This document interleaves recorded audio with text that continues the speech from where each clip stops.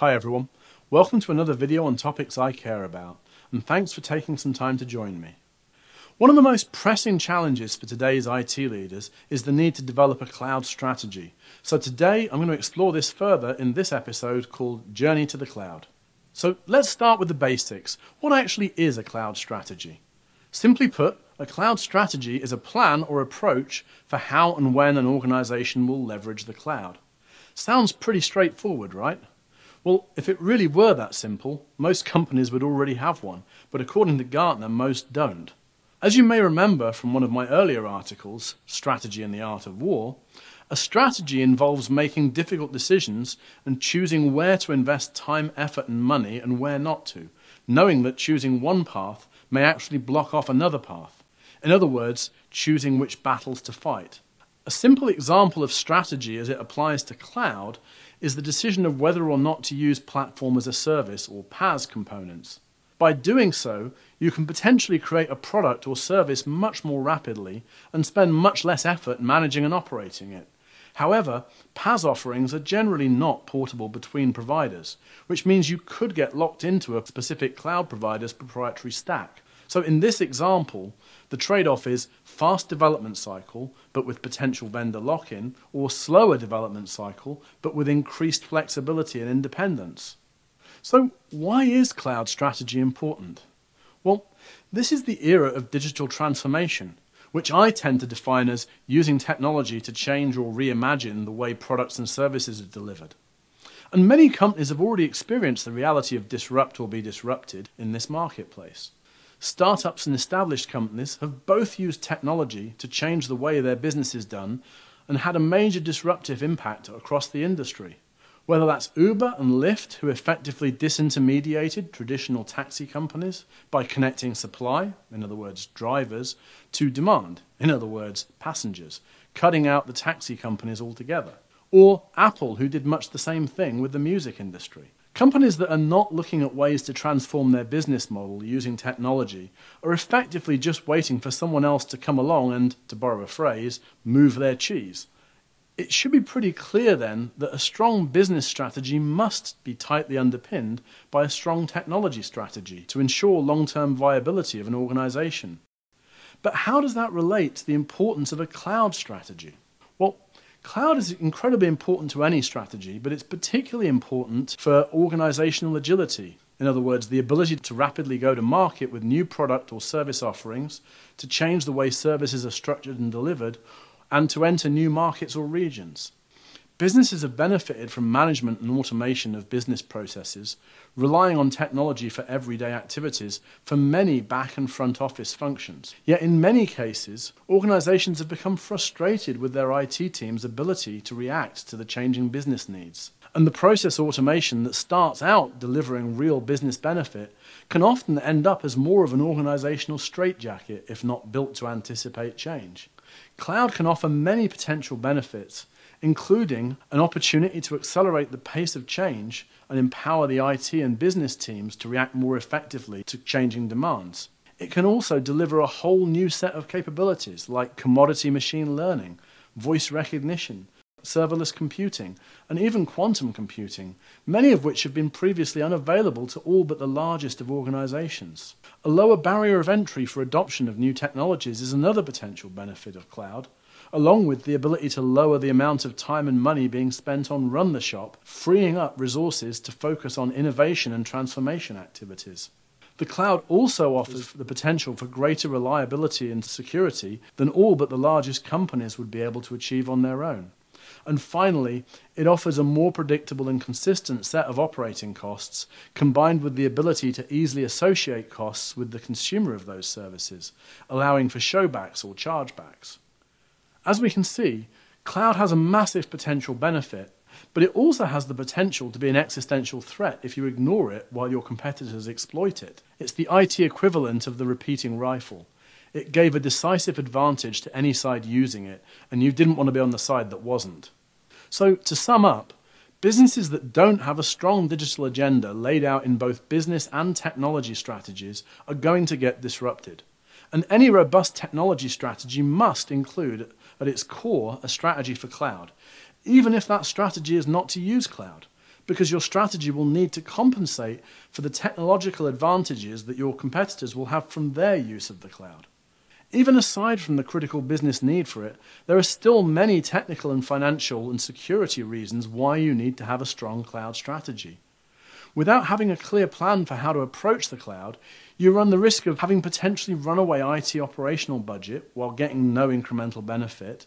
As an example, many simple commercial off-the-shelf software solutions are actually more expensive to run in the cloud using IaaS and deliver no recognizable benefit to running them in your own data center. You may also expose your organization to increased risk because of a lack of understanding of the shared responsibility model and the need to design security controls and resilience into your cloud-based solutions. It really isn't just set it and forget it. Having no easy way to switch vendors is a particular risk for PaaS, especially if your developers unintentionally used cloud-specific components. And lastly, you could end up stuck in arguments with your security and data protection teams about how to manage and protect data that's spread across clouds and be challenged with the operational overhead of managing different controls in each space. So, how do I create a cloud strategy? Well, Gartner does a good job of laying out the basics of this in their Cloud Strategy Cookbook, though some of this may be a bit much for smaller organizations. You can find links to this article on my site. There are generally many different factors that go into when and how you will use the cloud, and these all start with having a clear understanding of the overall business objectives. When it comes to creating a cloud strategy, there are a few design principles and considerations you should be aware of. For starters, while it's often tempting to just say your cloud strategy is cloud first, that is a massive oversimplification and not actually that helpful. For example, cloud first even if it's more expensive? Cloud first if it's less secure? What about if it's less reliable? It's very unlikely that the answer will always be to put everything in the cloud. These should be business decisions driven by business considerations. Gartner actually calls this out in their cookbook, saying you generally don't get a lot of benefits from doing lift and shift migrations. It is, however, really important to have some guiding principles. In that context, cloud first, where it's defined as a preference for cloud solutions, assuming everything else is equal, can make more sense. It's also important to understand your preference and capabilities regarding buy versus build. In most enterprises, I've generally preferred buy over build, but that's not always the best choice. A cloud startup might well decide that its business processes are so integrated into its offerings that it should build out much of the supporting systems so that it has the ultimate flexibility. Another interesting example of this is Tesla, who made perhaps the controversial choice of building their own ERP or enterprise resource planning system. While many companies would consider this to be a non-core capability, Tesla appears to have viewed this as a back-office system that's critical to their integrated operation and a potential differentiator. Your business's approach to financial considerations is also very important. Many companies appreciate the fact that cloud shifts costs from capital expenditure, or CapEx, where you buy and install the equipment and depreciate it over time, over the life of the asset, to operational expenditure, or OpEx, where you're paying for a service as you use it. But this isn't universal. There are companies who prefer the flexibility of being able to adjust their operating costs by doing things like reducing support headcount or choosing to extend the life cycle of existing assets to defer upcoming costs. These are options that are not available when paying a line item of a service consumption on a cloud bill. Pace layering or bimodal IT are important considerations when evaluating workloads for cloud migration. If these are not concepts you're familiar with, you can find more about them from my website. But they basically boil down to an understanding that there's a difference between systems of record, for example an ERP system or an order management system, and systems of engagement, which are more like customer-facing portals or new technology. The fundamental premise is that you may allow more architectural flexibility in tools and platforms that are systems of engagement than you might in systems of record, because the latter are, by definition, critical to the daily functioning of business and less open to experimentation. There are some further nuances applicable to pace layering, but the essence is fundamentally the same. The relevance of this concept to cloud is that customer-facing or experimental software is a great match and easy sell for cloud technologies where companies might be a bit more cautious with systems of record. I would personally recommend being a bit more nuanced around the types of cloud when developing a cloud strategy. For example, when we say cloud first, are we talking about software as a service, platform as a service, infrastructure as a service, maybe serverless computing or virtual private clouds or hybrid clouds? The truth is that all of these are relevant in some way, which is why it makes sense, in my opinion, to treat them each discretely within the strategy. Let's look at the customer and cloud provider responsibilities for each type of cloud model. As you can see in this diagram, as you move further to the left, your organization takes on more responsibility, but you get more flexibility. And as you move further to the right, you're getting more services from the provider, but the potential for vendor lock-in is increasing.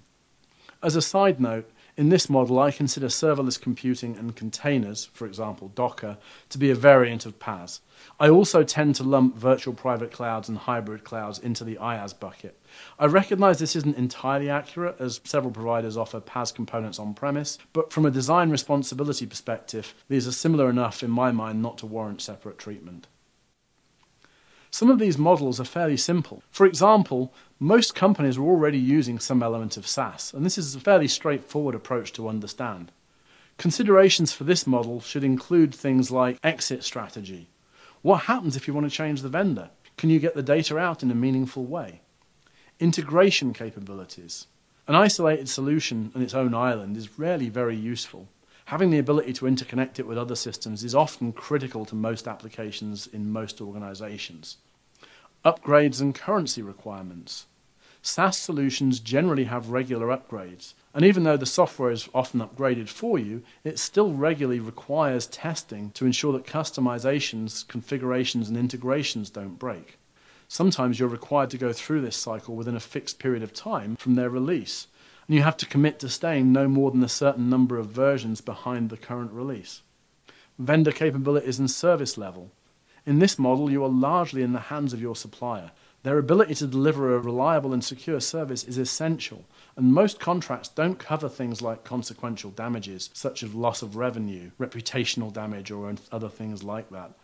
Any refunds are usually capped at the amount paid for the service, which is an important consideration if this is a critical system whose lack of availability could impact business productivity or profitability. Regulatory and compliance posture. Financial service companies and state and local government organizations are taking an increasingly aggressive look at how their suppliers are providing services to them and protecting their data.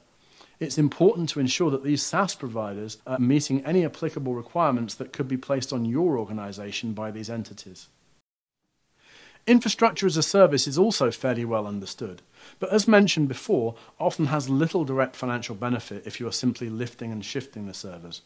Where it can really benefit companies is when they have a seasonal fluctuation in demand that must scale to meet need but doesn't warrant the steady-state cost of maximum capacity, or when the need for flexibility and agility outweigh the consequence of the cost, or when you need to be able to start small and cheap but rapidly scale out to meet a demand. Another example is when you completely eliminate or avoid the need to maintain a data center, or when your clients are looking for you to meet certain stringent requirements for data hosting. It's also quite good for when you have a strong need to stay cloud neutral or be able to run the same workload in multiple different clouds and on-site potentially, but it is worth noting that this requirement might be better met using containers. The critical thing to note about IaaS is that it still requires a lot of technical expertise in both design and operation. There's a frequent misunderstanding that putting something into the cloud automatically makes it highly secure, highly available, and highly scalable. This couldn't be further from the truth.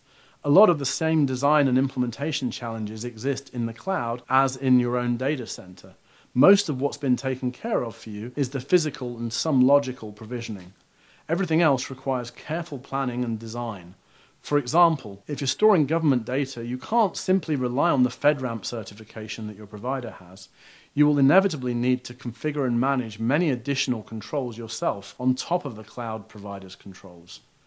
If you need an application to be highly available, you need to understand and design around the inherent failure domains in your chosen provider. For example, Amazon uses availability zones. And you need to ensure that your implementation can survive the loss of an entire zone. Patching, systems management, change management, monitoring, incident management, and many other areas are still directly your responsibility in this model. Platform as a service is probably the most complex of the cloud types, as it is frequently proprietary to the specific cloud provider, though there are examples of services that are cloud agnostic, even if the interface to manage them isn't. As an example, many database systems are offered as PaaS and can be relatively easily migrated between clouds, or even potentially to an on-premise offering. Amazon's RDS offering for MySQL service is an example PaaS component that can easily be moved to Microsoft Azure's MySQL service. Even some proprietary databases like Amazon Aurora, which is compatible with MySQL, can potentially be migrated fairly easily, but things get much more challenging when you start to delve into things like machine learning, big data, and some of the development and storage options that are not cross-compatible. This isn't to say that PaaS is bad. As a matter of fact, it can actually be a very compelling approach for the right situations, giving distinct competitive advantage if used right. The important thing is to be deliberate and aware of where you are making choices that will lock you in, and having a fallback or exit plan worked out in advance. Some recommendations for PaaS are: have a list of pre-approved PaaS components and standard configurations available for your developers so that they can ensure that they don't accidentally commit you to a technology that you haven't actually got an exit plan for. Have a strategic position guided by your broader business strategy on just how close you want to get integrated with any one provider, or how closely you can get integrated with that provider. Consider the use of the adapter pattern when you're deciding to use proprietary services. This can make it easier to switch out the code to a different provider at a later stage. Potentially have guiding principles to avoid vendor lock-in unless the value exceeds a certain threshold. For example, the machine learning component, if that's the secret sauce in our app and it's not something we want to change rapidly, that might cross that threshold. Because of the inherent complexity of these various cloud options, it makes sense to approach the application of cloud strategy on a workload by workload basis. To be specific, you should not just say something like all finance applications should go to the cloud. Instead, you should do a careful analysis of your workloads, clearly understanding the criticality, sensitivity, architecture, and function of each workload before making a decision on its target state. This is where cloud design principles help, but I would recommend that they include differentiation based on the cloud type. For example, we might have rules like SaaS first for systems of record when provided by Tier 1 or 2 companies, PaaS first for systems of engagement, cloud-managed container services for COTS where possible, based on the cheapest location, and fourth, all user-based authentication must be through an identity store. Obviously, a full list would be a lot more comprehensive and aligned to your company's business and technology strategy. In that example, assuming that your firm was using something like SAP as its ERP, it would be probable that the target state for it would be SaaS, as long as the host was Tier 1 or 2 according to your standards. Most important of all, a cloud strategy needs to be focused on outcomes. What is the organization actually trying to accomplish, and how do you measure success? Without this, any strategy is basically going to be a write-only document. In other words, one that never gets read or used. So to wrap up, you need to have a strong cloud strategy, and to do this, you need to clearly understand the business and technology strategy and objectives. You need to be clear on the risks you're prepared to take and the bets that you're going to make. For example, are you all in on Microsoft? Do you want to stay cloud neutral? There are trade-offs in every decision, but you need to be deliberate about it. You need to create and repeatedly vet a list of cloud design principles. These will be foundational in your workload placement decisions, so it's important that these deliver the right outcomes. You need to make sure you have a clear strategy for identity and access management. This is beyond the scope of this article, but it is a critical factor to continued security as your data and applications move to the cloud. Also, don't forget to design and integrate support models for each of these cloud types or components for the PaaS layer. That's all for today, so thanks for listening. I hope you found this useful. What are your thoughts and recommendations on moving to the cloud? Did you create a cloud strategy first, or did you just end up there and it all worked out okay? Maybe you think cloud is just an overpriced way of outsourcing. Whatever your thoughts, I would love to hear from you. Let me know in the comments section. Check back regularly for more on this and other topics that I care about. And if you want to know more about me, please visit my website at garethbarr.com or check out my YouTube and Anchor channels. Thank you.